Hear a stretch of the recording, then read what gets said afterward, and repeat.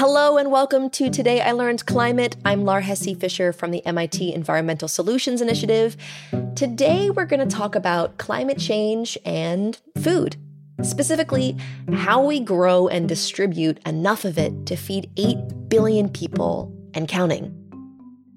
Famines used to ravage the planet. Estimates vary, but it's thought that more than 50 million people, maybe as high as 80 million people, died in famines over the last 100 years. And yet today we hear almost nothing about them. And that's because things have genuinely gotten better. Starting in about the mid-1960s, the risk of famine began to plummet all over the world. And there are a lot of reasons for that. Less poverty, more international aid, new breeds of crops and new kinds of fertilizers. We clearly haven't eliminated hunger, but progress over the last 50 years has been enormous, even as the world's population doubled. But that success in feeding our planet is built on a delicate relationship with nature. And nature is changing. So we were wondering, what do we need to know about climate change and our food system? So we brought in someone who's been studying this question her entire career. I'm Dr. Cynthia Rosenzweig. I'm the head of the Climate Impacts Group at NASA Goddard Institute for Space Studies. Does NASA do a lot of work on farming?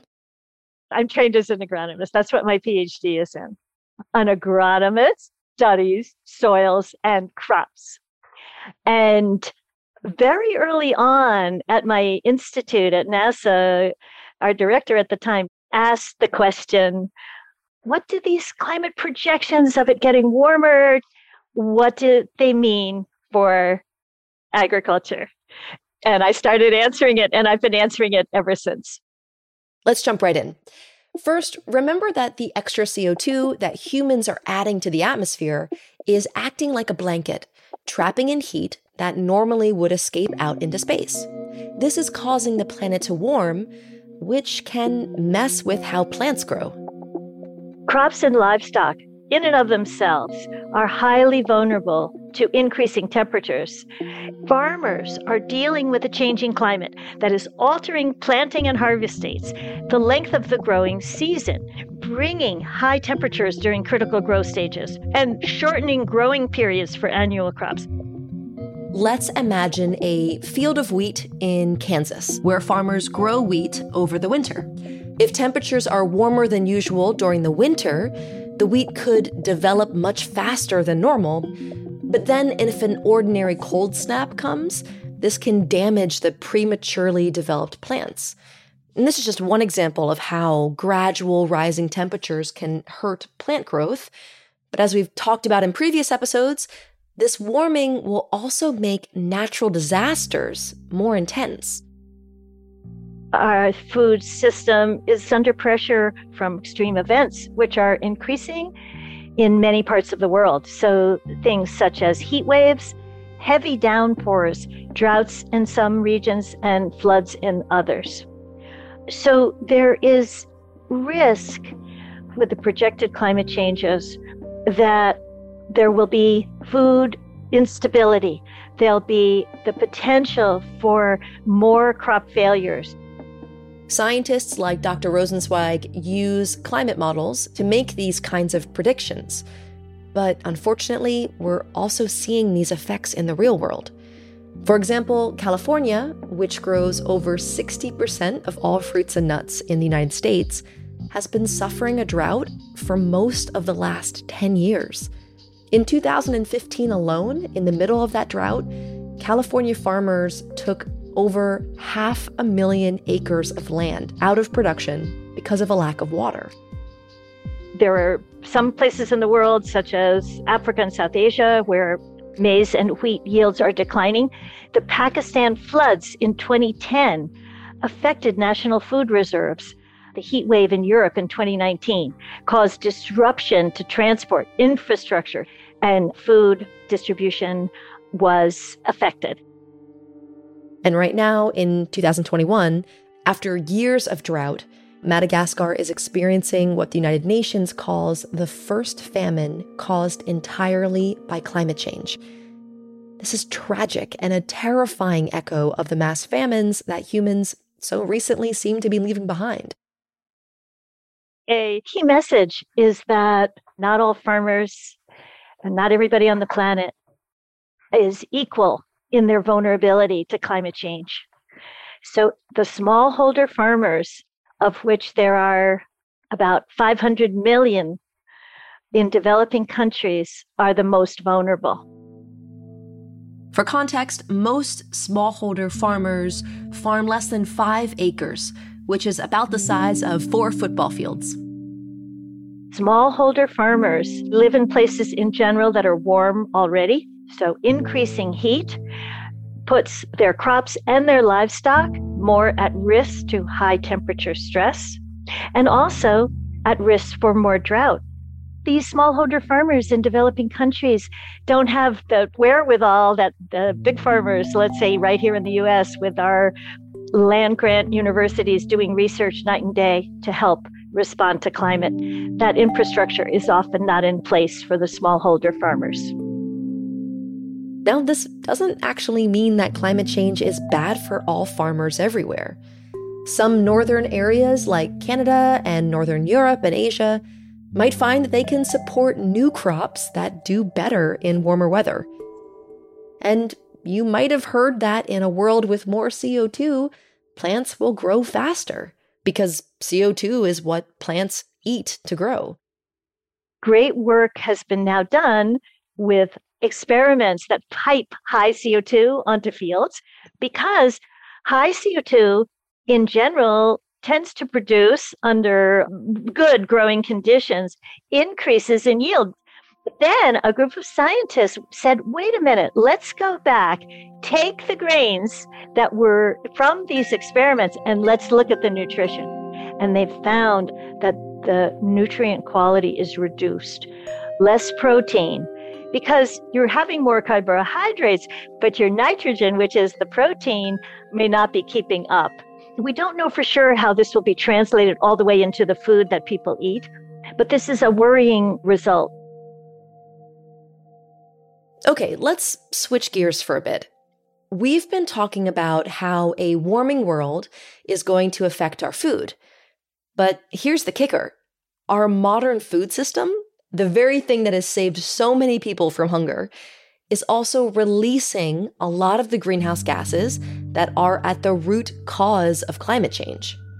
On a farm, greenhouse gas emissions are coming from, first, clearing of the forest to create the fields, use of fertilizers, often N2O, nitrous oxide, fossil fuels burned to run the tractors, methane from rice paddies, beef and dairy cattle, and manure. And then, of course, fossil fuels and providing energy to dry and store, cool the produce, and later on in the supply chain, the transport and package. This is 1/3 of total human-caused greenhouse gas emissions come from the food system, from producing food, from shipping food, from consuming food, and from wasting food. And it's not like we can stop growing food or shipping it to people who need it. So what do we do? How can we help farmers keep reliably producing food, but also slow down climate change?